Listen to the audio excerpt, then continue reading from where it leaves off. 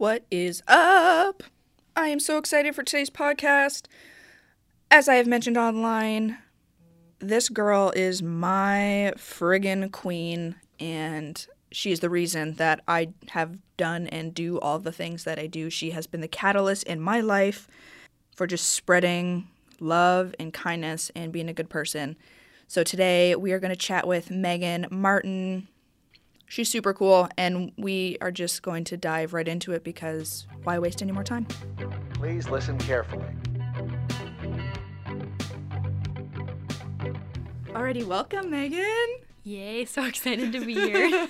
I'm so excited. This has been a podcast I've been super looking forward to. Megan has inspired pretty much everything that I do. So this is super cool. So we can finally sit down and chat. But I just want to start with, what were you like growing up? Before everything you've done, I want to go back to the basics of where it kind of all began. When I think about it, you think back on memories, and a lot of them are actually just formulated because of pictures that you looked at or like the people that told you these stories. Because like I'm a psych major, and like I learned a lot of how we reconstruct our memories based off of like things that we view, like pictures and people's stories. So sometimes you don't really know like what you were like, but innately I feel like I'm still very similar to what I was like. Growing up, I wanted to be a teacher, a veterinarian. I wanted to be all those, like, kid jobs, right? Every child wants to be this kind of thing. But I was a very sensitive kid, and I still am. And there probably at some point, like, if I'm talking about something and I tear up or I cry, like, it's probably going to happen. Just like, a fair warning. And I tell people that now because I'm okay with it. I'll be like, yeah, I'll probably cry talking about this, and it's cool. Yeah. But it wasn't like that before. Like, when I was younger, I was so sensitive. My parents were like, she is just the most sensitive person. I used to cry over everything. But I was like, being sensitive, you're an empath. Like, growing up like that, I was kind. I loved animals. I loved being outside. And I was very sensitive to, like, my family. And I loved being with my family. Example of one thing, how I was so sensitive. So I remember in grade 2, I used to go to Stella Maris Catholic school in Amherstburg, and then I switched over to another school. But I remember in grade 1, everybody had these like duotangs, and they had like, you either had the ones that they close with 2 or 1, right? So everyone in my class had 2. So they would open it to, like, they'd open the tab to close their duotang.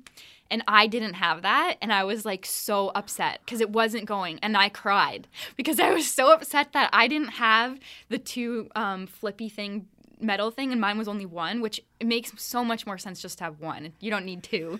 But I cried over that, and it's just, like, a perfect example of the things I would cry about. I struggled a lot in school with that because I was emotional over, like, math or science or things that troubled me. My natural reaction was to cry. For a while, I thought it was like a curse, and then now I see it as such a blessing, and I don't mind crying now because I see it as a strength, but before it was like, it was so bad because I was also just taught, I think, through society and school and everything that you're not supposed to cry. Yep. My parents were definitely very supportive of it, and like even had a guidance counselor in high school call my mom and was like, I think Megan might need to like go to therapy or see someone. And my mom literally probably like laughed at her and was like, no, she's been like this her entire life. She's just super sensitive. So like, yeah, I guess as a kid, like I feel like I'm still very similar to when I was like a kid. I like I said, I loved being outside. I loved animals, and it just kind of progressed now into my 20s. I feel like a kid now. Yeah.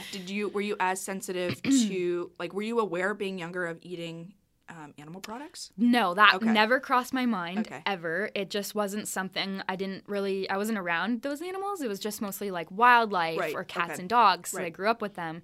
And then I come from a Hungarian family. So like we have like goulashes and lechos and sausages and stews. So there's a lot of meat-based stuff in it. And then just growing up, you eat what your parents give you. But I definitely loved vegetables. So maybe that was a sign. I loved being in the garden, and I loved spending time like outside. So I think there was like some sort of awareness there, but it didn't really I didn't hit a connection till later on. Where were you, at what point did you hit that connection? Like, what was that? Okay. Do you have that like big experience? Oh, it was a big experience. So yeah, I'm vegan, I'm plant-based, and I love animals so much. And I started following Esther the Wonder Pig on Facebook. Oh my gosh, my mom follows that account. So this was probably like 4 or 5 years ago that I came across her on Facebook, and I honestly don't know how, but Esther the Wonder Pig has over 1 million followers on Facebook.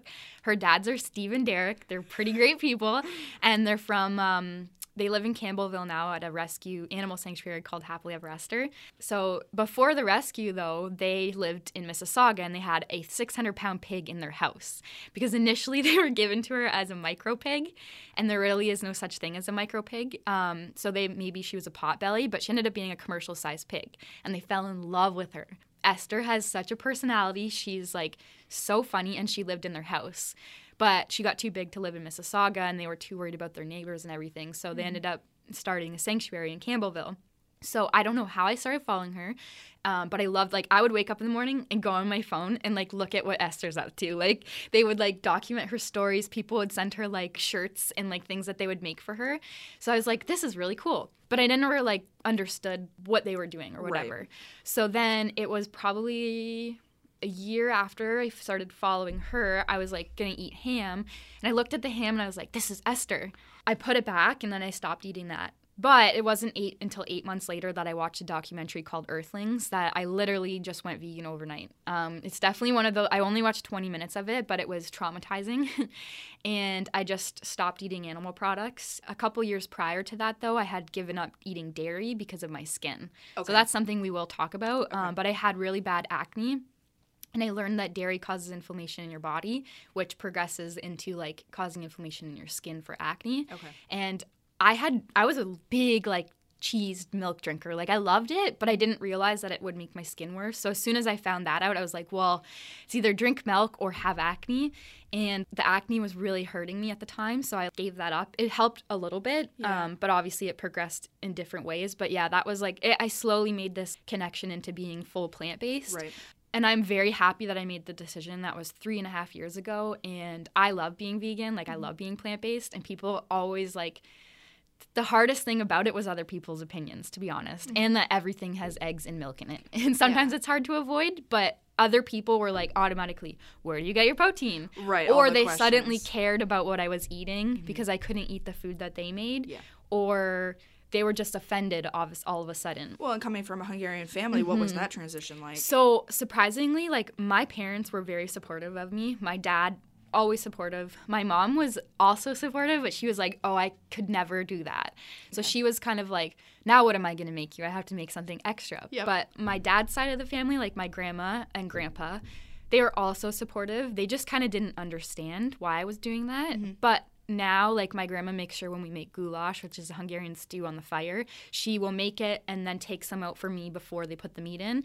And, like, my papa was always like, when I was little, I was really thin and really small, and he'd be like, Elaine, that's my mom's name, why don't you feed her more? And my mom's like, Papa, like, she eats more than her dad. She eats a lot of food, and he's always like, eat, eat, eat. And then, so he was more concerned about that, but just didn't get the idea of it. Right. But he's also really health conscious too, so they know that, like, they don't really eat a lot of animal products anyway. My grandma, surprisingly, that's just the way that it happens. Yeah. And she makes a lot of her own food because it's, like, old school, like, European, you know? Yeah. But overall, like, it was harder because, like, my grandma loved making cherry cheesecake, and that was always, like, our Christmas or our birthday our cakes. Yeah. So I couldn't have it now, and it was just like, sorry, Grandma. But then she started making me my own things. So. Right. Yeah. And making alternative stuff. Did you find it? And I haven't watched Earthlings. I did mention this in the last podcast. That's going to air before this one. That I watched Cowspiracy. And I have always had an interest in, classic. I've tried to go vegetarian. I've tried to go vegan, blah, blah, blah. Yeah. And after it was watching the documentary and as a skeptical person, because I come from a film background, watching documentaries, I always have this, like, I know how it works. I know how things can be skewed or turned or whatever. So I have that natural. But the next week, without even consciously being like, I'm not going to eat that, I just was realizing that I was just like, no, I don't want that. It wasn't even like people say, like, oh, I don't even miss it. And I'm like, how can you not miss it? And I finally understood that. I was like, I just don't care anymore. And not that I have made that transition yet, but it has really made me think twice about what is on my plate. I think now it's even easier now, especially like in Windsor of all places, with all of the like great businesses that have been opening up that have vegan options. Yeah, even more now. I've just saw two open up this week. All of these things just keep popping up, and I'm like, the greatest thing is if you, for anyone out there that wants to open up a business, the vegan community in Windsor is extremely supportive, and they will spend all of their money on the things that you make. So just a little piece of advice, because the new sushi place, a new small pop-up avocado pit sushi, just opened as a pop-up, and they sold out in half an hour at Bullseye Pizza. Like half an hour. I didn't even get to go there. I wouldn't have made it even there. No, I was so upset. But for me, so I thought eggs was going to be the hardest thing for me, and cheese. And honestly, as soon as I just stopped eating it, I didn't crave it. Right. Because it gets out of your system type thing. You don't really need it. And like even now, like there's like vegan cheeses, but there's so many alternatives. Like the food that you can have, you don't really feel like you're missing anything. Like when people say, oh, you can't eat this, I'm like, well, when I put that word in front of it, it makes it feel harder, and a can't is like a very negative connotation with something. Right. So when I say I can't eat cheese, it means I'm restricting myself from it. But when I say I choose not to eat cheese, it's a lot more empowering. So if you say you can't do this, you're not going to stick to it. So if you're like, oh, I can't eat cheese, eventually you're going to be like, well, no, I can eat it, so you will. Right. But if you're like, no, I choose not to eat it, just like you might not choose to be friends with someone that might be harmful to your health or your mental health, instead of saying I can't be friends with them, that's just like a side example. But I think it's like all about making the choice consciously. Right. And yeah, like once you just stop eating some of that stuff, you won't crave it as much. It definitely gets, in some points it's hard when you're around it, especially in the new, like your beginning phases of being plant-based. Like if you're smelling like, I don't know, fried chicken. Now it kind of makes me sick to smell. Right. But initially, like I would even smell like ribs or something and be like, oh, that smells good. And some people would never admit to that, but like everyone probably gets that because 22 years of my life, I was eating that foods, right? So that's also why like I'm non-judgmental entirely of people that choose to do eat a certain way. But I feel that everyone deserves to know where their food is coming from and at least make a decision based off of that knowledge, because a lot of times we don't know. Before I watched Earthlings, I had no idea some of the stuff that was happening because they're not showing that stuff, right? No, they don't want you to know that stuff. Exactly. And like I just think like if you choose not to know, that's your decision. But at the same time, when you're not knowing what you're eating, that has like, for me, the energy of that food and what you're eating can have a negative effect on your body. Right. So if you're like empowered by what you're eating and you're okay with this, then okay, but you should know the backstory. And then I also think everyone should just meet the animals themselves, because then once you do, you were like, oh, like it's a whole different experience. Yeah, tell me about like do you remember like your first experience going to, whether it was a farm sanctuary or that experience where you like connected? Yeah, so Happily Ever Esther, which is where Esther the Wonder Pig lives, opened did you up. Go there? I did 3 times. Oh my gosh. So I went. When was my original? I went for a volunteer day with my mom. We went up there. It was really fun. She was all excited to go. So that was the first time I visited the farm, and so we volunteered there. And it was like that was my first time I think ever on a sanctuary. So like I've been around more animals. Yeah, like I've been around horses and like I've seen other animals before, but all of a sudden when you're around like commercial sized pigs and sheep and cows are incredible. We'll get into that.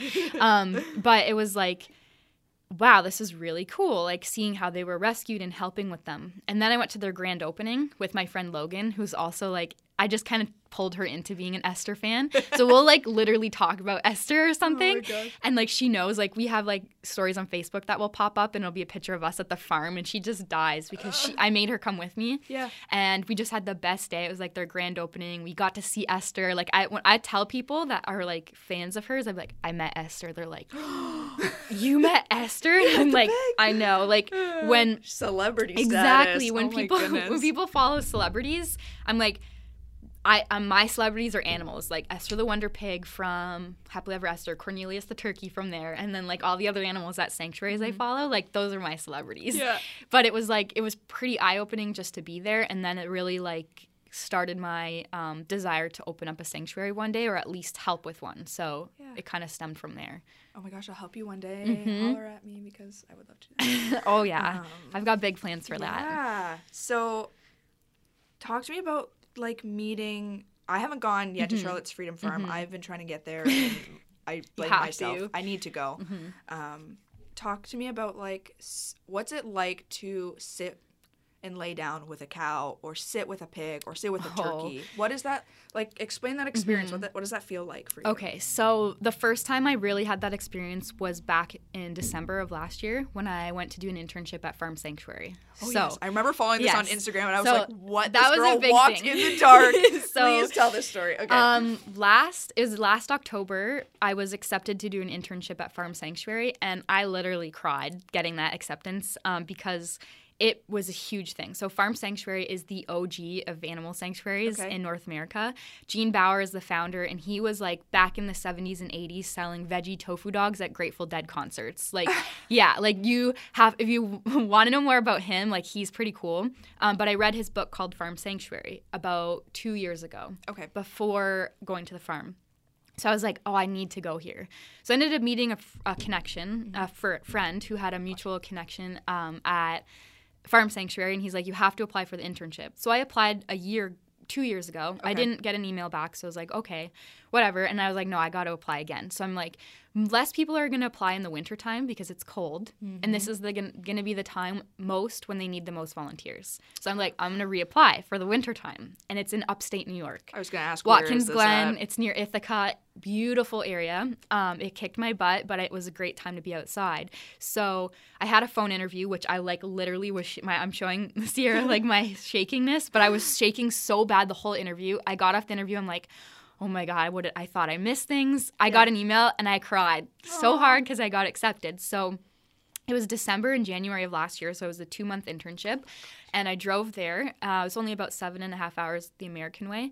So Did you drive by yourself? Yeah. Oh my goodness. I did a lot of traveling, but Independent woman. Yeah, I drove up there, and the moment I like pulled up, it's funny because I'm probably not going to get service. So I'm like, hey, Dad, hey, Ricky, I'm probably not going to have service when I get there, but I'm almost there because I always have to tell my dad when I get somewhere. Yep. And I pull up to the farm, and I'm like overcome with emotions because I'm like, I read this in the book. And I'm like I see everything, and I was like, this is incredible. So I get to the farm. I get shown my house. I stayed in this house called Hilda House. Okay. It's our internship houses. And Hilda was the first animal that Gene Bauer rescued for Farm Sanctuary. Her name was Hilda, and she was a sheep.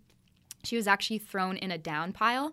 So what a down pile is when animals are sick or they die, they get thrown in a pile of animals. And they could be half alive or alive, but if they're sick, they just get thrown there. And they just leave them there? Yeah. So Gene Bauer and a couple people went to this place called the Lancaster Stockyard, and they found her in a pile, and they took her, which is technically illegal because animals are property. Somehow they got her out, and they brought her to a vet, and the vets back then were like, why are we taking care of a sheep? Like, right. You know. Yeah, like what year would this be in? This probably the 80s. Okay, so and I'm pretty sure. So anyway, Hilda was the first animal they rescued, and it was really cool and like honorable to stay in the house. So the internship was 2 months, and it was one of the most transformative experiences of my life because I was outside working on a farm. Like, it was hard work. We did 2 different shifts. It was cleaning shift or shelter project intern projects. So if you're cleaning the barns. And I was there December and January. So the first part of my internship, it didn't snow. Then we got like pummeled with snow, and it was one of the weekends it was like negative 20 degrees plus wind chill for 3 days in a row. What? And ironically, I got the shift where I was all 3 outside cleaning shifts for 3 days of the cold weather. Was at any point you were like what? Why did I do this? Actually, or like not at all. That That's thought incredible. had never crossed my mind because I would like the work that I was doing had an immediate, and I tell these people at our volunteer days for Charlotte's that you have an immediate like appreciation of what you're doing because you're seeing the animals that you're helping. And you get to spend time with them after, right? So yeah, some of the barns were brutal. Like, it was so cold. Like, my fingers were freezing. The cleaning shifts were from 7 till 3. So they were like, you had to get up real early, get to the farm by 7. I just lived down the street, so I would drive up to the farm in the morning. It was nice and cold. Get up there, do my job for the day, and then I would be done.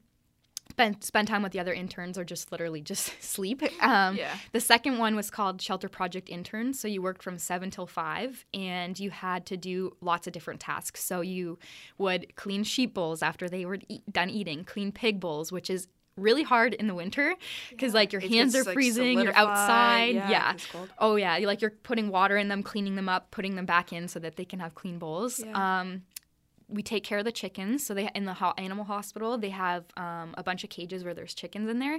And that's where I developed my like absolute love of chickens. I was actually afraid of chickens before. Really? Chickens and turkeys and any kind of birds kind of like freak me out a little bit because dogs and other animals and even pigs and cows, you understand their body language. Right. You kind of know what they're doing. Birds also have beaks. And you like when you're tensing up, like you don't know what it's gonna feel like. You're like when you tense up more and they peck you, it hurts. But if you don't really care, it doesn't really hurt that much. It's just in your head. Yeah. So yeah, I got to spend a lot of time with chickens. We would take them out, clean their cages, put them back in, feed them. And there was one, her name was Adelaide. She was this beautiful, like, gray speckled chicken.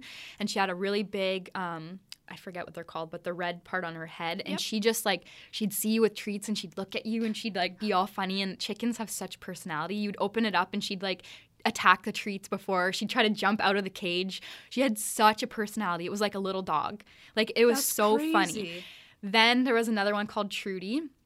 And I have a picture, like, selfies with her. Like, if you go through my phone. Yes, like, go on Instagram and look at Megan's, all of her photos. You'll find these Instagram, photos. my phone is full of, like, selfies with pigs, cows, like, everything. So, yeah, the chickens, though, I was surprised mostly by my relationship I built with chickens. Because a lot of times people will say, like, oh, I just eat chicken.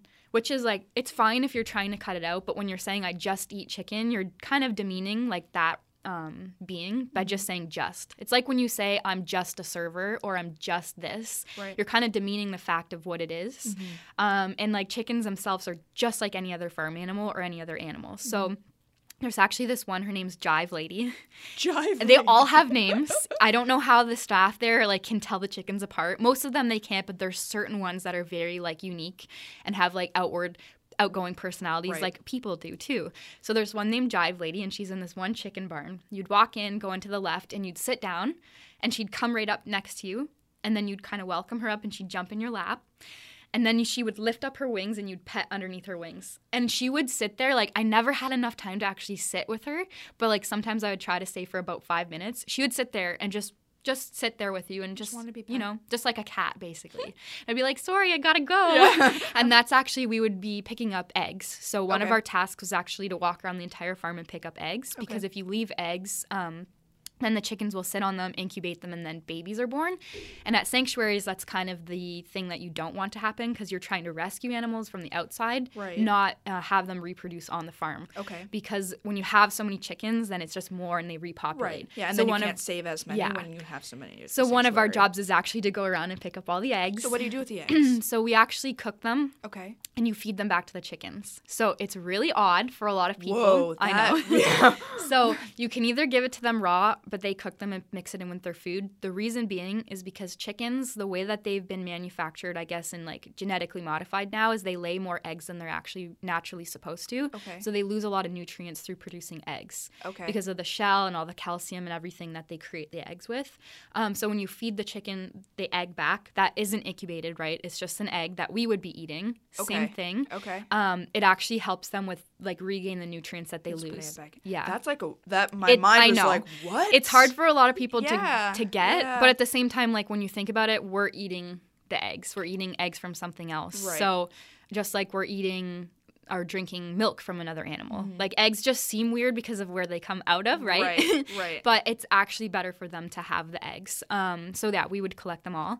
And another job, what was a couple other jobs? Oh, in the quarantine area of the small animal hospital, there was a baby calf, and his name was Falco. He was about 7 months old from the time I was there. He's huge now because cows grow super fast. Right. It's the point of like cow's milk Yep. is that they grow super fast in a short amount of time. So Falco was about 7 months old, and he was sick at the time that I was there. He was getting better, but he kind of was going up and down. So he was way too small to be let out with the other cows. How big would he be? Or how big would he supposed to be at 7 months? So he was probably like the height of a Great Dane. Okay. A large Great Dane, but obviously a bit thicker. Right. But he was just a bit smaller, and like most of the cows were a lot larger, and he couldn't like defend himself. Right, so keep he up, stayed in the quarantine, which meant that at the end of our shifts, I would go and snuggle with him. So I literally would lay with a cow, and like it is one of the coolest things ever. And he I have blonde hair, so it looks like straw or hay. Oh my And he would like gosh. try to eat my Oh my hair. God. He would actually like lick my face, and he would be laying down, and I'd like pet him and cuddle with him, and like he was really sweet. And I actually planned to get a tattoo of him on my arm because he just was one of those animals that kind of left an imprint on me. Yeah. And he's doing a lot better now. I guess he's out with the other animals because he's a lot bigger now. As a male cow, they grow really big. Right. And he was amazing. Like, everybody should meet a cow because they Yeah. are one of the most gentle animals. And you don't even recognize how big they are Until you're right until next you're to it. right next to Yeah. them. Because we were driving, like, we get to drive the cool farm trucks around the farm, which was like super fun. And we were driving this one big Suburban, and we'd have to bring it up to the barn and then grab some feed. And the cows were standing next to it, taller than the Suburban. Like, they're What? like, you actually, when you meet a cow, you're Yeah. like, you're a dinosaur. Yeah, Like- you always see them like out in the field, and you're like, oh yeah, they're Exactly. big, but they're Oh, so yeah. far away You from stand usually. next to Yeah. them, and their back ends are like, you're like, this is insane. I have a selfie with one of the giant cows. Yeah. They are wonderful. They are so gentle. Like, they'll just come up to you. Most of the time, they're actually scared of you. What? You gotta tell me the story. When your car wasn't working, Oh, and did you walk? oh, that was the best story What? ever. What? I- I was watching this going, this girl's insane. So It's so cold outside, and it's dark, and what if something happened? that is really funny. Okay, that's a good story. So I loved sharing my experience on Instagram Yeah. basically for this moment because people really were impacted by what I was sharing, and not as many people are going to be able to experience what I did. Like, I took 2 months out of my life. Like, I went to Yeah. the farm. It was one of the best experiences, so I wanted to share it. So one day, it was Friday night, we got, like, it was completely no snow, nothing. But we're like, oh, we're getting a winter storm. So, like, be prepared. So we were at one intern house called Vegan House, which is just up the street with the other interns. And we go out to my car to drive back, and it's, like, covered in ice. I'm like, oh, this is not good. Tomorrow's not going to be fun. So we get back to our house, and I wake up at, like, 6 in the morning. We were watching one of the intern coordinator's dog, which was pretty cool at our house. And I went to open the door. I couldn't open my door. We had gotten like 8 inches or 10 inches of snow overnight. And I couldn't drive my car because they had to plow the road. Like, I was not getting, I have a Cobalt little car. There's no way it's getting out of the driveway. So I was like, okay, I want to make it. Like, I know someone's probably going to come pick me up, but I don't want to bug them. I'm like, I'm going to walk. Oh, So my. fortunately, when it snows so much, it's actually warm, right? It's not like freezing. Oh, 'Cause outside, you're yeah, saying, it's yeah. outside. Okay. Obviously the snow's cold, but it Yeah. wasn't one of those like negative 18 days. Like, it was Okay. actually pretty warm. And I was like, all right, I'm Still. gonna walk. So I put all my stuff on. I got my bag, and lucky for me, it was up from my house was at the base of a hill, so I had to walk up a hill. And then I had to go down the street again and walk up another hill to get to the small animal hospital. And mind you, it was only a kilometer. Like, it's not that long when you're driving there. Yeah, the when walk, you're driving there. and if you're walking like without snow, it's a nice walk. Yeah. I was walking in like no plowed. Uphill. Oh my. So this is the funny part, is it really gives meaning to when your parents are like, I used to walk Oh, uphill yeah. both ways in the snow to school and back. I'm literally walking out there thinking that. Thinking that, So yeah. I'm like Instagram storying my thing. And the funny, I was not smart because I was like, I'm going to try to run, see if I can get there faster. So I run up the hill literally for like 10 seconds. I stop. I'm like, that was the worst idea ever. Yeah. Because I was sweating now, and it's cold, right? And it's windy. And then I was like, oh, this is so bad. But I got there, and then they're like, we could have came and picked you up. And I was like, no. I wanted to walk there because I wanted to say that I did. And I wanted to say it on a podcast that I did. No, I was kind of really like cool to know like I was going to do anything to get to the farm. Yeah. And it also gave me a good taste of like, if I have a sanctuary, this is gonna be my everyday. Those are possibilities, yep. Yeah, so it was like really rewarding to get there. And it's funny, as I'm telling you all this, I'm literally envisioning the whole entire farm, the experience, it's everything. Like it's always there with me. Yeah. And sometimes I'll get flashbacks of my time there, and I met some really incredible people that are now some of my closest friends. Mm-hmm. So it was like, it was amazing. And I'm happy now that I'm back in Windsor that I'm actually able to put the skills that I learned to use in Windsor. Yeah, So and doing it locally. And you also have your own rescue at home. yes, I do. So Megan traveled in a van for some time, which I'll let her tell you about. But I want you to talk about your own rescue, and that's a whole other story. That's not in the snow. That's that's not Yeah. on a farm. I just can't even imagine, like, as an empath, seeing Sunny and I know you brought. I'll let you tell the story. Yeah, I don't know why okay. I'm trying to tell the story. You tell the story. I was in Los Angeles, and leading up to that, my boyfriend and I traveled in a van. It's a 1997 Ford Econoline. Like, it's really cool. It's got a bed in it, so it's like one of those conversion vans. And we traveled. It was about May, so we were already been like 3 months into our trip. We had already went all the way east and then drove all the way west, and we stayed in LA. So we were in our 3rd week of being in LA, and we actually had just went to this really cool like vegan burger place called Lord of the Fries. Yeah, that's what it's called. What a great name. And they had like, I was psyched. I got like a vegan burger, a chocolate milkshake, and then these animal fries that they make at like In-N-Out Burger that I can't have. So it's like French fries. It's like this special sauce on the top, caramelized onions, and then it's like epic. So I was dead after eating that. And then we went to where like Fast and the Furious was filmed, so we saw that. Classic. And it's funny because we were walking down the street and my boyfriend Ricky spotted someone that he follows on Instagram and who had just previously messaged. He's a bartender and was like, they already had planned to meet up at some point, but they never had like created a date. And he's like, I know that guy. And I'm like, what? He's like, I followed him on Instagram telling me who he was. He's like, I'm going to go see if it's him. And I'm like, oh my God, like, don't, that's weird. So we walk over there and I like turned my back, like walked down the street a little bit and ended up being him. So we actually spent like 3 hours with him getting a drink, talking about bartending, which was really cool. So then I tell that story because we end up leaving and we find another thing, another animal, like this other thing on the street. We're driving down this industrial road going one way and this dog's walking on the opposite side of the sidewalk. So what happened was we were driving and there's this big like semi-truck trailer. So to me, I think it was like fate that we met him because if Ricky would have been going any faster and Sunny walking any slower, like we would not have seen him because of the truck. So immediately I see this dog walking down the street and I'm like, I always stop for dogs most of the time. And it was probably not the smartest thing like in LA, like you never know what's going to happen. And I'm in a van. It's not like I have a house to bring him to. So like, Ricky, pull over. And he pulls over. I come around the back of the van, and he's across the street, and I'm like, hey. And he stopped, and he looked at me, and I was like, come here. And he actually ran across the street right to me. And to me, like, I was like, I just thought that, for some reason, just thought that was going to happen. So when I tell people that he ran across the street to me, they're like, he actually came to you? Yeah. Like, dogs don't, they don't do that. Yeah. And when I think about it now, I'm like, yeah, I know a lot of dogs that would have just took off, but he came right to me. So the funny thing is he was like humping me, biting me, like trying to jump on me, like not meanly or anything, but he was like, he wasn't fixed or neutered when I found him. So I'm like, we're in this industrial area. There's no houses around. Right. There was a person that was likely homeless that had a little area, so I thought maybe it was his dog. Mm-hmm. We walked around. We saw these people. We're like, do you know where this dog come from? And he's like, never seen him before. It's like, okay. So he had a collar on him. It was this like leather, big, thick collar with little studs on it, and it was like kind of chewed up at the end. So he had a collar, but he had no identification tag on him. Right.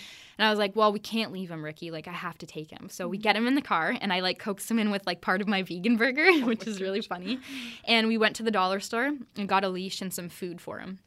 And he was like, the thing is like I've been around rescue animals, like working at volunteering at the rescue in Michigan, and like I've seen like really skinny dogs, and he wasn't skinny.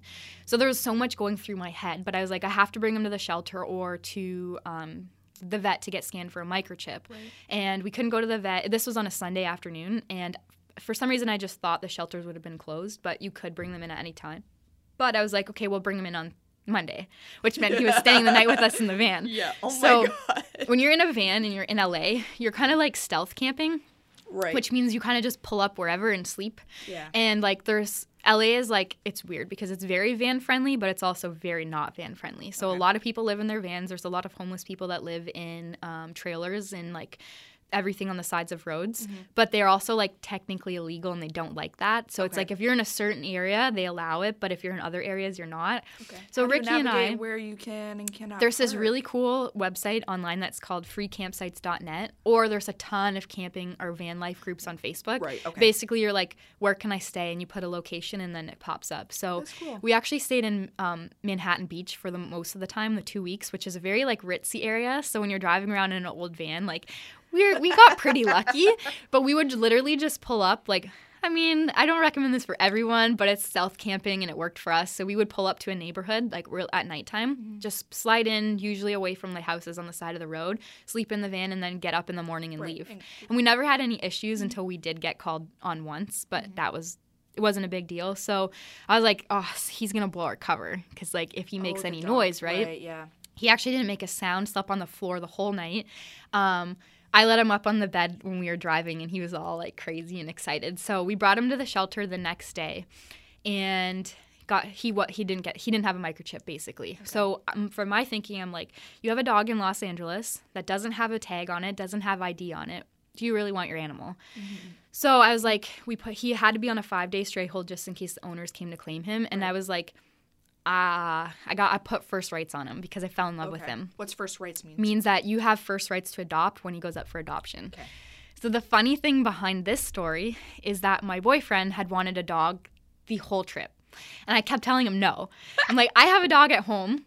I love my dog. I love dogs, but I'm like, we don't know our situation. Like, it's a lot of responsibility. It's a huge commitment to get a dog. And I kept telling him, like, no, it's not the right time. Literally every city we went, I want a dog. I want a dog. So we get to LA, and finally I'm like, okay, we'll go to a shelter. So we went to the shelter, and it was heartbreaking. Almost all of them are pit bulls. You went to a shelter after, so you had... Before. Oh, before Sunny. Yeah, before we found Sunny. Okay. This is the backstory to finding him. Okay. So we went to a shelter, and we saw this dog, and we thought we really liked him, and we waited an hour for them to take him out, and the dog didn't care for us. He just was like, whatever, and Ricky was heartbroken. He's like, okay, we're not getting a dog.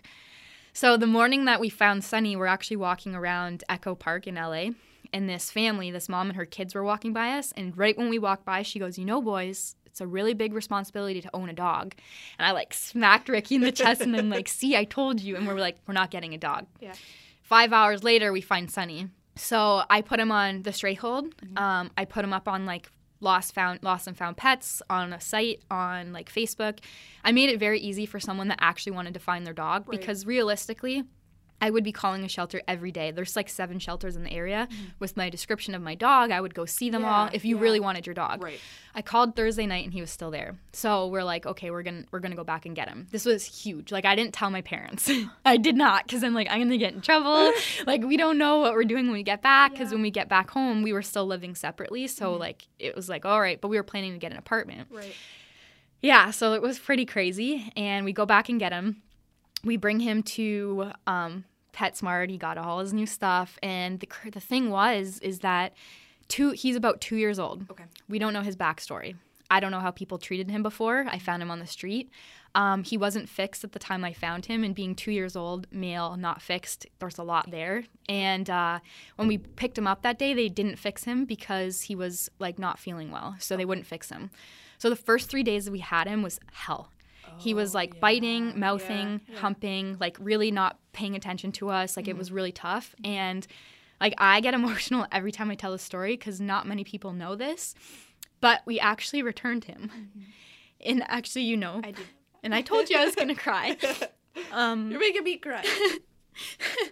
Okay, so I'm good. So we actually brought him back on the Monday because we're like, I don't think he's going to be able to progress in the van. Like, if he's already behaving like this and we have a month and a half left of our trip, like, what if he gets worse? And we get back to Canada, I can't let him go to a shelter in Canada. So we brought him back, and it was so hard, and they were, like, really rude because, unfortunately, sorry if anyone from LA is listening, but the shelter staff in LA are not the friendliest. That's just from my experience. So we brought him back, and Ricky was the one that put him in the kennel. We left, and both of us just broke down, cried for, like, the entire day. We went to Venice Beach walking around, and we were, like, so depressed. Yeah. So I was so happy to get him, and a couple people knew, and then I had to tell them, like, I feel horrible. Immediately after we brought him back, we knew we made the wrong choice. And we're like, well, how do we get him back? So we were like, okay, I didn't even know if they would allow us to reclaim the animal, but I was like, we ended up meeting a friend, and we're like, okay, if we can't get him, we're going to get this friend to go get him. Right. But then I made Ricky call and ask if you could reclaim an animal, and they said yes. And we're like, okay, let's go back and get him. So we went back to the shelter, and they were giving us a bit of a hard time because our reason for bringing him back was the van. And we're still in the van, which made total sense. I got it, but I'm like, no, we have to get him back. Yeah. So they kept telling me, like, he's aggressive. And I was like, he's not aggressive. He just doesn't know how to behave, right? So he got fixed, which was great. This is just my Bob Barker message to spay and neuter your pets, friends. But that's really, really important, I know. And finally he got fixed, which was super important, and that helped to bring down his energy levels. And he was a lot better. We've definitely had our trying times. Yeah. But from the rest of the trip, he was a lot better. So we get to the shelter, back to that, and they're like, you have to take him out of the kennel. We can't do it because he like growls at us, or like we're afraid to go get him. And I'm like, I've seen way worse dogs before that I wouldn't even go near. He's not like that. So I had his leash and his collar that they thankfully still had, and I walked right into the kennel, and I felt I'm like, we needed to come back for him because like I don't even know how many hours a week these dogs get walked. There are so many dogs in LA that they just sit in their kennel for 24 hours, 7 days a week. So, well, especially if they're like, oh, he's aggressive, we don't want to go in. Exactly. Like, can you even imagine what would have happened if he had not gone back? Exactly. It's tough to think about, but I'm so happy we have him. So I go to the kennel, and he's right in the back of those guillotine doors, just laying there on one of the beds. And I was like, hey, buddy. He perks up, and he actually comes right to us. I walk in, put his leash on, and we walk out. Good. And so that's that story. And he got to go to Yosemite National Park. We went to San Francisco, and he has a picture in front of the Golden Gate Bridge. We went to the Redwoods. We went to Eugene and Portland, Seattle, and then back into Canada. And he got to go to Squamish, and then we drove across Canada, and he was a huge champ driving across Canada. So he got fixed before you continued your trip? Yes, okay. in LA. Okay, so the first 2 weeks, actually, after we got him, a day later, I went off to Europe with my dad and my sister, and Ricky got to spend 2 weeks with him in the van by himself, which was a fun experience, apparently. But he got to experience so many things, and I'll show people pictures of him like in Yosemite, and they're like, that dog has traveled more than I have. And I was like, it was great. And I almost like, I love Windsor, but when I was like, sorry, buddy, like we got to go back to Windsor, because like he's used to like hiking in like Oregon and like Yosemite and all these things, and we brought him back. But going back to what you had said, a couple of months ago, like around August when we got home, the LA's shelters were at max capacity, which meant they couldn't take any more in. They're always like that. Yeah. However, they had a 300 animal hoarding case come through, so they were literally at capacity, which meant that more animals joined the red list, which meant more animals were going to be euthanized. And because Sunny was labeled as aggressive, he likely would not be alive right now if we didn't go back to get him. Yeah. So despite all of the challenges that he has presented, like we work a lot with training with him, we advocate for our dog. So if he's not good with certain situations, I'm not going to put him in that situation. Right. Like if somebody wants to pet him and like be all up in his face, I'm like, no, like you can't do that. Yeah. He's not that kind of dog. Sunny is a treat, toys, dog, people kind of person. That's how his hierarchy goes. Like people are like, I don't know how you are, so like I'll just get a treat instead of Like some dogs you walk up to and they're wagging their tail so excited to see you, and he's kind of just like, what's up? Yeah. Like I don't know. You're not, I don't know if I really like you or not. Yeah. And that's okay. So the story of his name, Sunny, is that the 3 weeks that we were in LA, surprisingly, California, it's supposed to be sunny. It was like gloomy. It was gray. It was rainy the whole time we were there. It was actually nicer in Windsor in May than it was in LA. Like they're telling me temperatures, and I'm like, I haven't even been able to swim. I put my toe in the ocean, and it was so cold that we couldn't even go to the beach. But mind you, it's like May, and there doesn't get too much warmer. And so the day that we found him and the day we adopted him, the sun came out. So automatically I'm like, we're naming him Sunny. And we had some other names in mind, but I was like, no, Sunny. Yeah, that's his name. Yeah. So that's actually my second experience with a rescue. My first one was a cat that we rescued at home, and she's my mom's cat now, though. Like she doesn't even acknowledge the fact that I saved her life. I picked her up off the street, and she's my mom's baby. Yeah. Her name's Minnie. Windsor? In Amherstburg. I actually found her in Amherstburg. Okay. Yeah. But when cats are different, like dogs will love everyone. Cats usually bond with one person, and my mom's her person because she was always home. So I'll be home and I'm like, I saved your life, cat. Like, I love you, but you don't love me. But you don't even know. Yeah. So Sunny was like my real first dog rescue. Right. And it's a lot when you rescue a dog. Yeah. Like adopting a dog, rescuing a dog, it's a lot of work. And it's not, a lot of them get returned because people don't understand the commitment to it. And like, heck, I returned an animal. Yeah. I totally understand when people have to return an animal. Mm-hmm. But I had to go back. It's also brave to admit that, because I know that's hard for a lot of people to admit. But I also think it's important for people to realize that there are struggles that go along with that, right? Because I am like, I'd rescue a dog. I want to take the dog that has 2 broken legs, and I have to, revamp its life. And then you think about what that actually means to do that, and that is a serious commitment. Oh, yeah. Sometimes, like, I've never actually told that story, like, openly. There's a few people that know it, and I've been wanting to, so I feel like this was a good platform to do that. There are even days where I'm like, oh, I have him now, and he's, like, basically can only be with me and Ricky. Like, he's good with other people, but, like, for now, I don't have a dog babysitter besides my sister. Right. And I'm like, some days I'm like, wow, like, now I'm really restricted. I can't go travel to these places because now I have a dog. Yeah. And it just, like, and I'm fine with that because at the end of the day that I know I, like, saved his life, and that's a life over, like, my wanting to do something else. Right. But, like, when somebody really wants to rescue a dog, I'm all for it. But I think that you have to go rescue a dog that's going to fit your needs. Right. And I just read something about that today. Like, don't go, if you're like, you like to stay home and chill and relax, like, don't go get that dog that needs constant exercise. Right, don't go get a husky. little, get a little pug or a little dog that will just hang out and chill and watch movies with you. And that's cool too, but look for the animal that's going to fit your needs. It's good hearing that you say that because I've wanted a dog for a long time. Everyone knows this. But I've been looking at rescue sites and different places about, like, what kind of dog I want to get.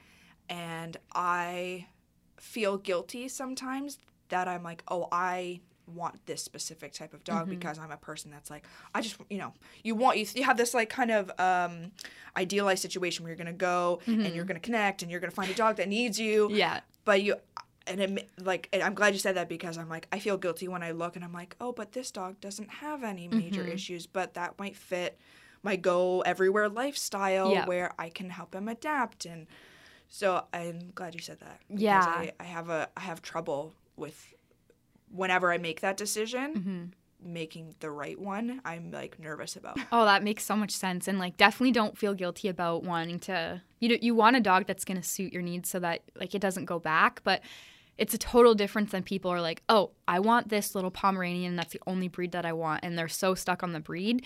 Whereas, like, that quote that goes around, like, rescue is my favorite breed. Like, I don't even care. Like, I'm not going to tell you what Sunny is. Right. People can make their own assumptions on that. But that wasn't, like, I will find an animal that loves me and I love it equally. Like, it's just, it's a lot of times we, like, stereotype certain breeds or we want a certain breed because this is the way they're supposed to be. Right. But not all breeds fit our disposition of what we think they're going to be. Yeah. And that a lot of times leaves animals sitting in a shelter. So there are a lot of breed-specific rescues out there. There are boxer rescues. There are husky rescues. There are rescues that work specifically with those breeds because they know that those animals are going to get adopted fast. So what happens is they will say, okay, there's a boxer in the Humane Society. We're going to take them out, bring them into a foster-based rescue. That dog's going to get adopted in a week. Right? Whereas, like, those mixes and those mutts that are sitting at a shelter, unfortunately, they stay there for a long time because they're not as appealing. So if you are like, I only want a boxer, go find a boxer rescue. Don't go buy a dog. And the thing is like, we bought our dog 5 years ago, Bella, from someone who was breeding them. And I don't regret it. I love her so much. But I will never buy a dog again because I know there's literally millions of dogs sitting in a shelter across North America. So how do you tell someone, because I've had that experience where I'm like, you guys, everyone should rescue. And and people are like, then they get kind of irritated with you for saying that because then you make them feel guilty, kind of. And I'm like, well, if you feel guilty, maybe there's a reason. But I always am curious, like, how do you approach a situation in, like, giving that advice to someone? Well, a lot of times people are like, say they want puppies, so that's why they want to buy from a breeder. But the thing is like, there's puppies at shelters all the time. They go the quickest, right? But the thing is a lot of times that if you're not prepared for a dog, all of those puppies that people adopt from a breeder are the adult dogs that are in shelters. So that's the sad thing, is that we're so concerned about getting a puppy, but they literally are the ones that are the 3-year-olds that end up in a shelter and waiting for someone to get them because someone got them as a puppy and then couldn't take care of them. Right. And dogs are big responsibilities. And after having one, I've always been like, rescue, rescue, rescue. And then after having one, I'm like, oh, you should probably think about that first. Right. Do your research. Because when you get a dog and you bring it back to a shelter, from experience, literally from experience, it is the hardest thing you're ever going to do. And you're going to have to look that dog in the eye and say, I love you, but I have to put you here. And then it's going to sit in a shelter in a kennel all day. Like when I first found Sunny and we brought him there for the stray hold, like it was mandatory, you have to do that. Right. He lost 5 pounds in a week. He was 59 pounds of the day of the intake, and when we got him the first time, he was 52 pounds. Like, if not even more, yeah, like 7 pounds. And then I had to bring up his weight. He's finally at reaching his, like, max weight now, I think, and it took us, like, 5 months in order to get him back into a good weight, because he also exercises a lot. But in 5 days, he lost 5 pounds in a shelter because of stress. Wow. So a lot of those dogs deteriorate in a shelter, especially if they're not given a chance. And like the first shelter we went to, we met one named Mr. Bill, and he was 13 years old. 13 years old in a shelter. And sometimes their owners pass away and the family can't take care of them. So there are those older dogs that end up there. But definitely, like, if you want one of those relaxed, laid-back dogs that just want to sleep for 20 hours a day, go rescue an elder or a senior dog, because that's going to be the dog that's just super chill. You can bring them anywhere. You know, if you only like to go for 5-10 minute walks a day, that dog's going to be your best friend. Probably you could even put him in a wagon and go for a walk. Don't go get the 2-year-old that's like super hyper and needs to go for 3-hour walks a day. So, well, especially someone with experience in this, what would you say to someone that is like, well, I don't want to rescue. You never know, like, what they experienced before. So I'm not going to put that experience in my hands. So I was really nervous about that. And for the first couple of months, that's all I could think about was like, oh, he's doing this because of what happened in his past. This is that and that. And like, I'm so concerned about what if I do this and this triggers something. The trainers that I've been talking to, and it's actually all been Instagram, the people that have been helping me. I've been training Sunny all on our own. Like, we haven't went to a trainer because I don't think he'll respond well to someone else. So I want to be the one training him. They've all told me you have to not, like, the moment you get that dog, that is his life moving forward. You have to really, because you're the only one holding that dog back. Dogs are so in the moment. They're so like, ooh, you gave me a treat. You're my best friend. Oh, like, you're punishing me. An hour later, they're not going to remember that you got mad at them or you told them to go to their crate because they were misbehaving. Dogs are so, like, they do remember, like, they remember people, they remember other dogs, they remember, like, feelings, right? But they're not going to remember, like, those little instant things that happen. So 2 years of his life, he was formed in a certain way, but that doesn't mean we can't help him become a better dog. And you just have to, like, let go of the past and just move forward and go into training the moment your dog comes home. Train your dog. Because a lot of people think they're going to take a dog home and they're going to do everything they want. Like, Sunny only knew how to sit when we got him. Thankfully, like, someone taught him how to sit. But I've taught him how to, like, lay down. He stays on a command. He's not the greatest yet, but we're working on it. But it's constant work. Like, that's what I'm learning. Like, we walk him probably an hour or more a day. It's like 30-minute sessions twice a day for training. And like, if I want him to be a travel dog with us, like, I have to put in the effort. And you can't just like expect your dog to be like incredible, just like kids, right? You have a child and you're raising it. Like, you have to put in the work to raising your kid, teaching them things. It's just like a dog at any stage of their life.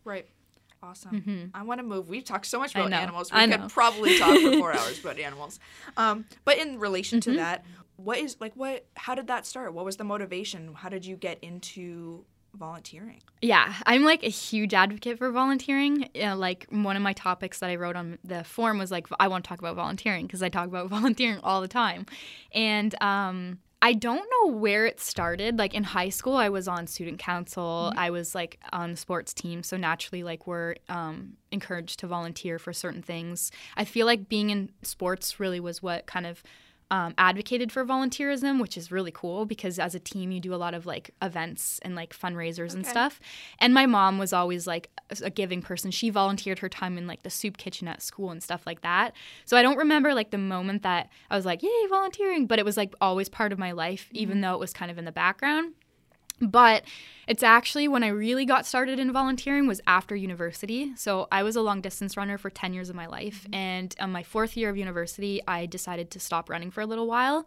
And like, when you're competing, like, it consumes your life. Like, I was going to school running and like little time of work, but that was like, running was my job at school because I got a scholarship, right? So all of my time was consumed in training in school.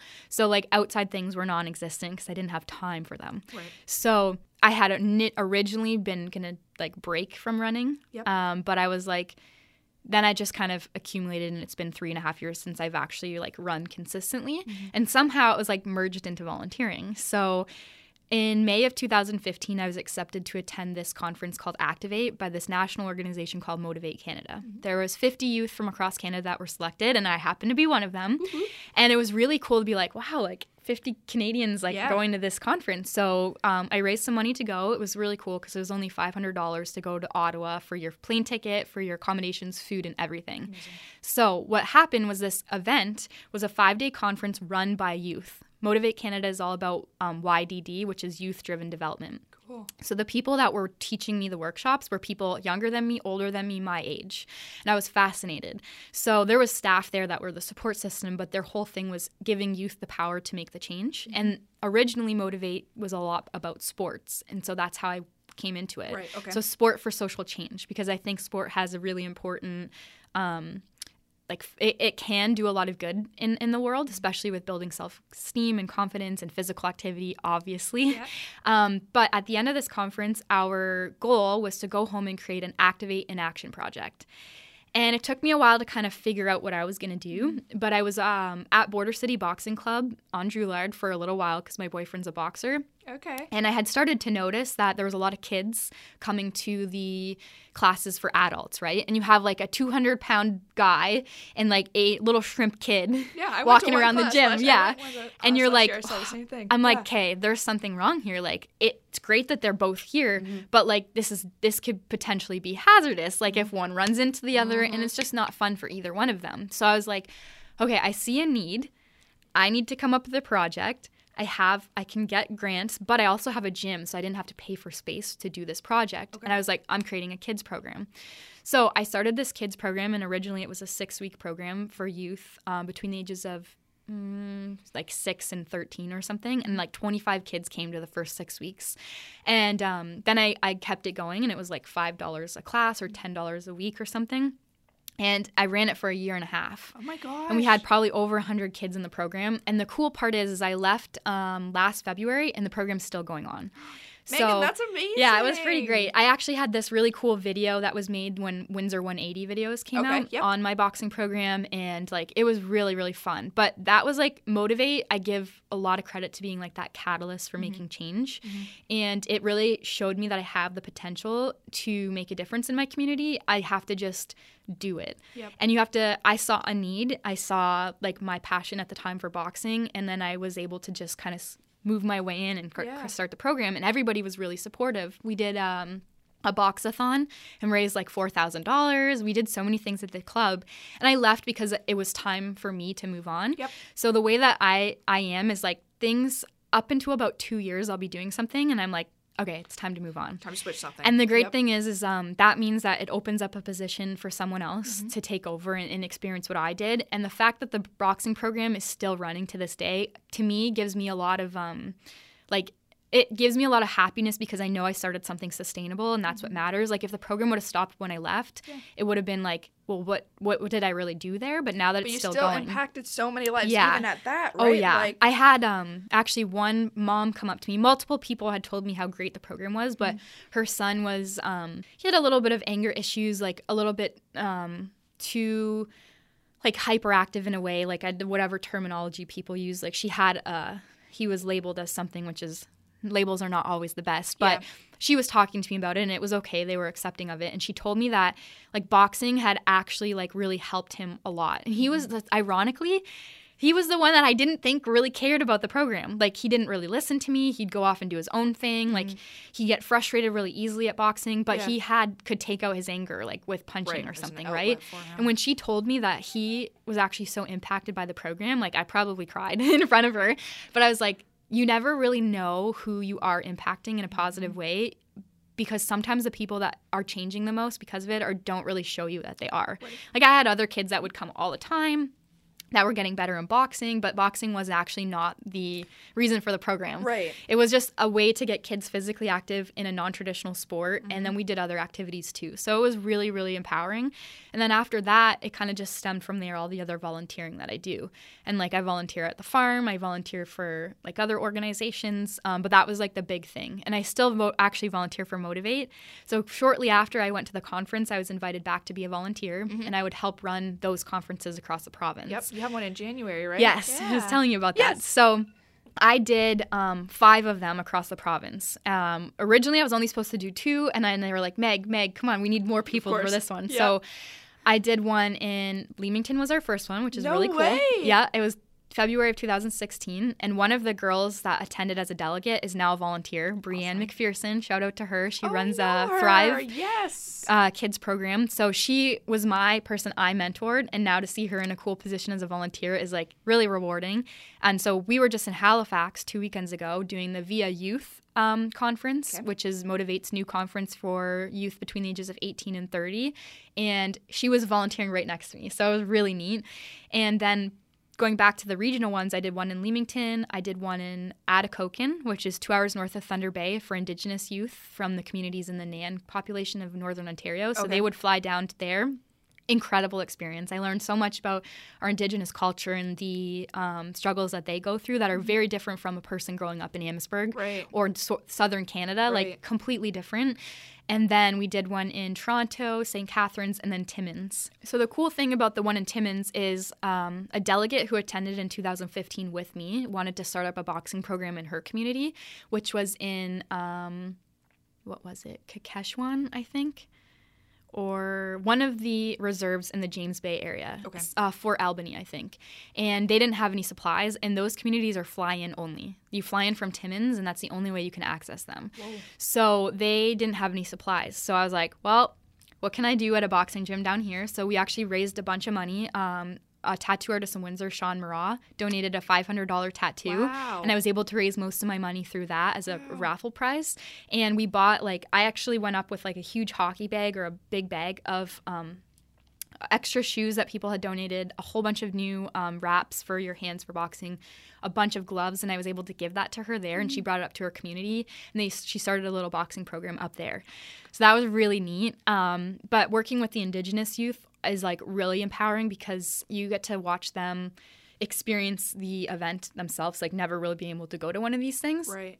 Watching them connect with the youth and the communities surrounding them and helping, how do we figure out solutions? The youth want to make a difference, but oftentimes they're not given they're not passed the baton. They're not asked questions. Right. They're not given the resources. So when you sit down with all of them, and I'm a youth myself, 25 can still is that definition of youth, they say, is 18, 16 to 30-ish. Okay. And knowing that all these other people want to make a difference too, and seeing them actually go back into their communities and do something about it is really cool to be a part of. Yeah. So my kind of mindset is that I can't change the world. I can't as one person. There are things I can do that can make a difference, but I'm not going to be the one person that makes all of the things go away. Yeah. But I have this motto that says that I can inspire 5 people. So inspire 5, because each person that I inspire of those 5 is going to go out and inspire 5 people. Mm-hmm. So imagine that that catalyst from me inspiring 5 people turns into 25, turns into blah, blah, blah. I'm not good at math. Yeah. So even though it's 5s and I can do my times tables, I'm not going to go that far. But if you think about it, one person can make a very big difference because you catalyzed change in 5 people who then went out and did the same thing for other people. And everyone is just waiting for that one person to tell them that they believe in them. Yeah. And then they go out and do something really great. Yeah. So even if you think that you're oh, there's too many issues in the world, I can't do anything, start something small. And just have conversations with people because you never know what you're going to spark in them. Yeah. And I can speak from very obvious experience that Megan was a catalyst for me to become a Bangs ambassador, to become a Keep Nature Wild ambassador, to open an Instagram page that was focused around sending positive messages to other people, which bleeds into doing this podcast. So there I can speak very highly of just the conversations that we had, because me and Megan didn't meet for a year and a half. We only knew each other over Instagram, and it's simply in conversation and literally someone believing you, saying, you should apply for this ambassador. I think you'd be a good fit. You go, oh, really? Okay. And it's that one spark and that one conversation that has unfolded into so many other things. So I think that's huge. And I think another thing that you mentioned is, we often say to people oh, go make a change, or you can do this, and blah, blah, blah, but they don't necessarily know how, what tools to use or how to gather resources. And something, for example, like Sean, I'm not going to pronounce his last name, Murrah, that giving you a tattoo, to kind of help you raise funds, like just give people kind of like a little tip on, do you just reach out to people? What is an appropriate way to contact someone? Like, how do you have those conversations that say, I'm trying to raise funds for this. Could you help me? Is there kind of a certain way to go around that? Or do you just kind of throw your emails out to everyone? So I find that I'm like not afraid to ask people for help now. And I don't think I ever was, but I'll just kind of, Facebook has been a really big tool. Like I love social media because it's helped me. I mean, I've met Sierra, I met so many people. But if I'm doing a fundraiser, I'll be like, I just put it out there, say I'm doing this, would anybody like to donate? And usually people will come right away. A lot of local businesses in Windsor are very generous in what they donate, and it's a mutual benefit for them because you're helping to promote them, which I see as a great thing. I just had a potluck this past week, and I did a costume contest for Halloween. And I was just like, would any businesses like to donate a gift certificate? And like I had a ton. And I didn't even ask anyone like personally. Specifically. I just put it out there and people were like, yes. And for me, it's like I have a good network of people, but I'm also just a nice person. Like, to be honest, I think that has a lot to do with it. Being like a genuinely kind person, and I can proudly say that I believe that I am. And just being like a good force. Like if someone's having a conversation with me, I'm engaged with them. I want to listen to them. And people know that. So they want to reciprocate that feelings that I have given them. Yeah. And they're going to help you. People want to help. A lot of times there are, like Motivate Canada will say, there are people that do make a lot of money if it's a monetary thing that you need, that are just waiting for someone to ask. They just want to make a donation somewhere because they just don't know where. So find someone that resonates with your message that you're having and reach out to them. And if they say no, then they might have someone else that you can ask, or it just gave you the experience in asking them. So whether that is emailing people, putting it out on Facebook, asking your connections, having a network, like networking is one of the most important things that I have found, and not like social or like not formal networks. You don't have to go to a networking group. You don't always have to go to events. It's just like connecting with one person, because then eventually they're going to have someone that may be able to help you, or you may be able to help the person that they know. And if they know you for a certain thing, like I am a wellness advocate for doTERRA, so I love essential oils. So people are like, hey, I have a friend that needs this and something about essential oils. Can they message you? I'm like, sure. So they just know that I'm the essential oil girl or the animal person or the vegan girl, so that they'll message me because someone they know is looking for something. So just keeping positive connections and just getting out there and doing it. Like my biggest piece of advice is just do it. Like just as Nike says. Because the more I've definitely been a culprit of like holding myself back and worrying about being like this being perfect. Like my podcast, like I've been wanting to start a podcast for a long time. And I don't know how to do this. I don't know how to do that, but I haven't actually started to try. Website. I've had a website for a long time, and I just let it sit there for a while. Just this past week, I started working on it. I switched it over. It's called thesweetlifeofbeingvegan.com. It actually looks great, and I was so worried of not being able to know how to make a website. And I sent it to my friend, and she's like, "This looks really nice." And I was like, "I know, I'm pretty proud of it." But honestly, it's just about like just go out there and do what you want to do, and like. I have always found like planning is important, but planning is a process, right? So it will come as you go and things will change. And the more that you're willing to be flexible, the more something's going to evolve. Like my boxing program, I probably planned for like 2 weeks before I actually did it. I had a loose plan. I had an idea of what I wanted to do. And then I worked with the kids to create the program mostly. Like if I try to plan everything out, then if things don't go my way, then you get frustrated and you get stuck. So just go out there and start doing something. And once you start it, like when you start picking up garbage for what I was doing on Instagram, other people message me telling me they're picking up garbage. It's just catalyzing things. So you start something is going to like spark a fire in someone else or something else, and people all want to work together, and most people are for the greater good. So you're going to find that niche of people that want to help you. And even if they don't, there's lots of places you can get grants. You just have to look for them or find someone that's good at grant writing, or just do a fundraiser yourself. And a lot of times things like this don't need a lot of money. You can start a walking club.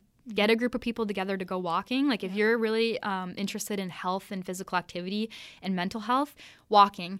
Get a group of people to get outside, get in nature, go for a walk and socialize with other people. Boom, you just started something cool. And you probably helped someone that day. So it can be very simple. You don't have to do this grand, crazy, like you don't need a website, you don't need a podcast, you don't need all this cool stuff. That can come. Just start small and just start within yourself, because if you don't believe that you can do something, you're not going to do it. So like my analogy is when I used to be a distance runner, and I stood on the line before a 3,000 meter race, and I was super nervous, like hella nervous. I'd always be shaking or nervous, but the nerves was good. But if I stood on the line and was like, I'm going to lose, what was the point of even starting the race? Because I literally had already lost the moment before the gun went off. You have to just stand on the line and think like, I can do this. I'm going to win. Because what's the point of racing if you don't think you're going to win? Right? What's the point of doing anything if you don't think you're going to do it? Because even if I didn't, I would probably have worked my best, tried my hardest, and had a good goal. Or by the time I finish, I realize what I did wrong. And then I can work with that. But I like to like go back to my running, and it's weird how things kind of come full circle. It's just always been like that, how things are very in relation to the things I used to do, and kind of coming back into my life now. So it's really neat the way things work out, and just trust yourself and believe in yourself. And if you don't have a group of people in your life that are supportive of you, you'll find them. You will find them in things you're passionate about. I didn't have a lot of close friends in high school. I didn't even have a lot of close friends in university, which people never believe me now because I'm such like an outgoing and social person. Until I started doing things that I was truly passionate about, I started interacting and finding my best friends in those areas. And now like I would do anything for these friends. And I'm so grateful that I found them. But I wouldn't have found them if I didn't put myself out there. So if you're scared to do that, just take one step today and another step tomorrow. Well, that's a perfect analogy, is like the racing. Just like, if you don't believe you can, like, what is the point? And on the flip side of that is something that I have found is like, I used to put a lot of pressure on myself to always win. So I've always now navigate the things that I do as like, just try one thing today. Like, this podcast didn't happen overnight. I researched for probably 6 months on what type of I don't know audio gear. And I have because I did film stuff, I have a very limited knowledge in audio because it wasn't interesting to me at the time. So you do your research. That was one thing. And it took me 6 months to decide what microphones to buy. And then I had to go buy this because I ended up buying the wrong microphones because I couldn't plug them both into my computer. So then I had to find another piece of equipment.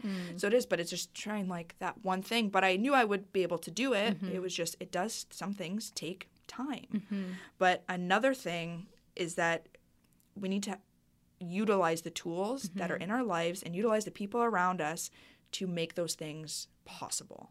So who would you say is someone that inspires you? Because I know you inspire so many people. Who is someone that really motivates you to continue doing the things that you do? It's such a tough question because there's always so many people like that have in different areas. And I can't actually pinpoint like a particular person. But this question has been coming up a lot lately because of like the events I've been attending and, you know, who inspires you the most? And when I really think about it, it would probably be my grandpa. So, and unfortunately, he passed away 13, 15 years. I don't even remember. I was so young. So I was only like 10 or 11 when my papa passed away. And so I didn't really know him because I was only 10. You don't know so much about someone when you're 10, right? But you just know how they make you feel, the things that you do with them. And he was always there for us, and he was always the one making us like peanut butter and jam sandwiches. We had a scary invisible man in his house called Joe Blow. Like, he just was like the funniest person and such a good person. And the reason I feel like I'm so inspired by him now is because of the stories that I've learned about him. And I always feel like he's there. Like, I always have a feeling that he's with me no matter what. And when I used to work at the ice cream store in Amherstburg, if anybody's been there, if you live in Essex County, you've been there. It was weird because, like, I don't particularly call myself like a religious person, even though I have a family that's very religious. I'd say spiritual, and I feel things, right? I'd always feel him there with me. Like, when I was working there by myself, it would be like, oh, my grandpa's here or something. Or like an older man would walk in and I would see him first, and then it wouldn't be him, right? It would be someone else, but it would look like him. So it's weird because like he's always been around, and even though he passed away so long ago, like almost every day he comes up in some way.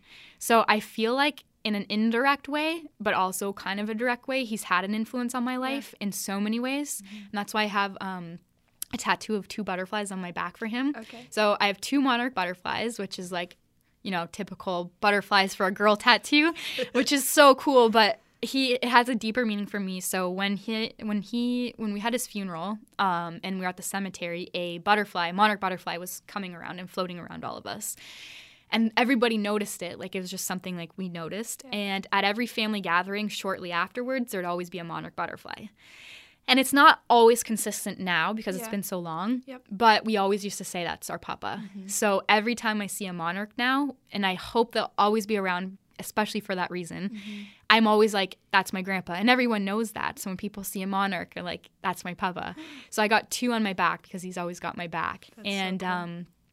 It was hard because, like, when I was traveling, I didn't see a lot of monarch butterflies. Right. And then all of a sudden I'd see a ton. And it's just like, it's weird they come when you need them most. It's like your sign. It's like that thing that people see and they're like, okay, I'm on the right track. Like, I find when I'm having a tough day and I see a monarch butterfly, it just turns my whole day around. Yeah. So he's definitely shaped, like, me in the last couple years of my life. Well, the last most of the half of my life since he's been gone.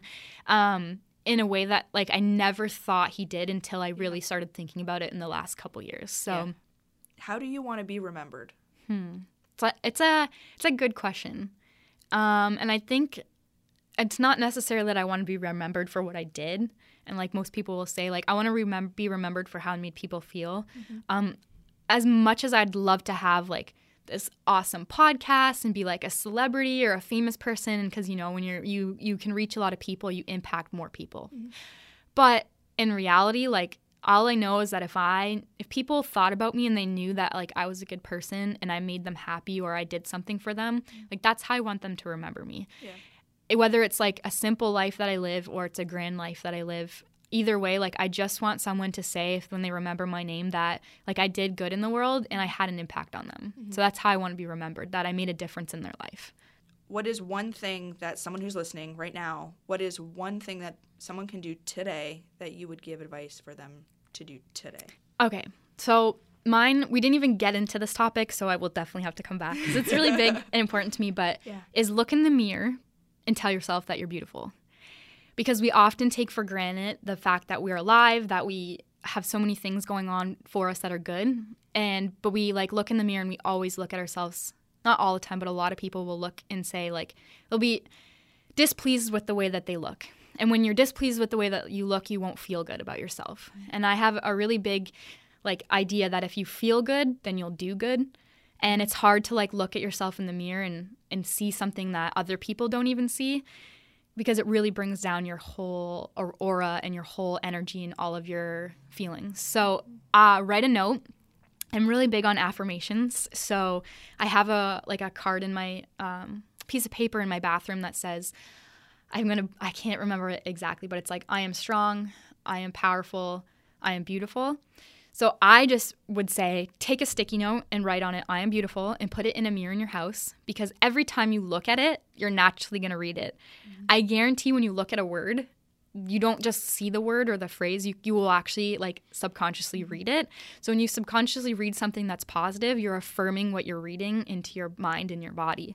So every morning, if you look in the mirror and you see that, that's the first thing you're going to see, as opposed to other thoughts that you're going to have. Right. And I guarantee, like, you know, being beautiful on the outside a lot of times can be superficial to most people, but it's not really about that. It's about how you feel about yourself. And, like, if you know that you are a great person and you're beautiful and you're so many things, like, it doesn't matter what anybody else thinks, but you have to believe it, because you can't do anything else in your life if you don't really love yourself. And I learned that the hard way.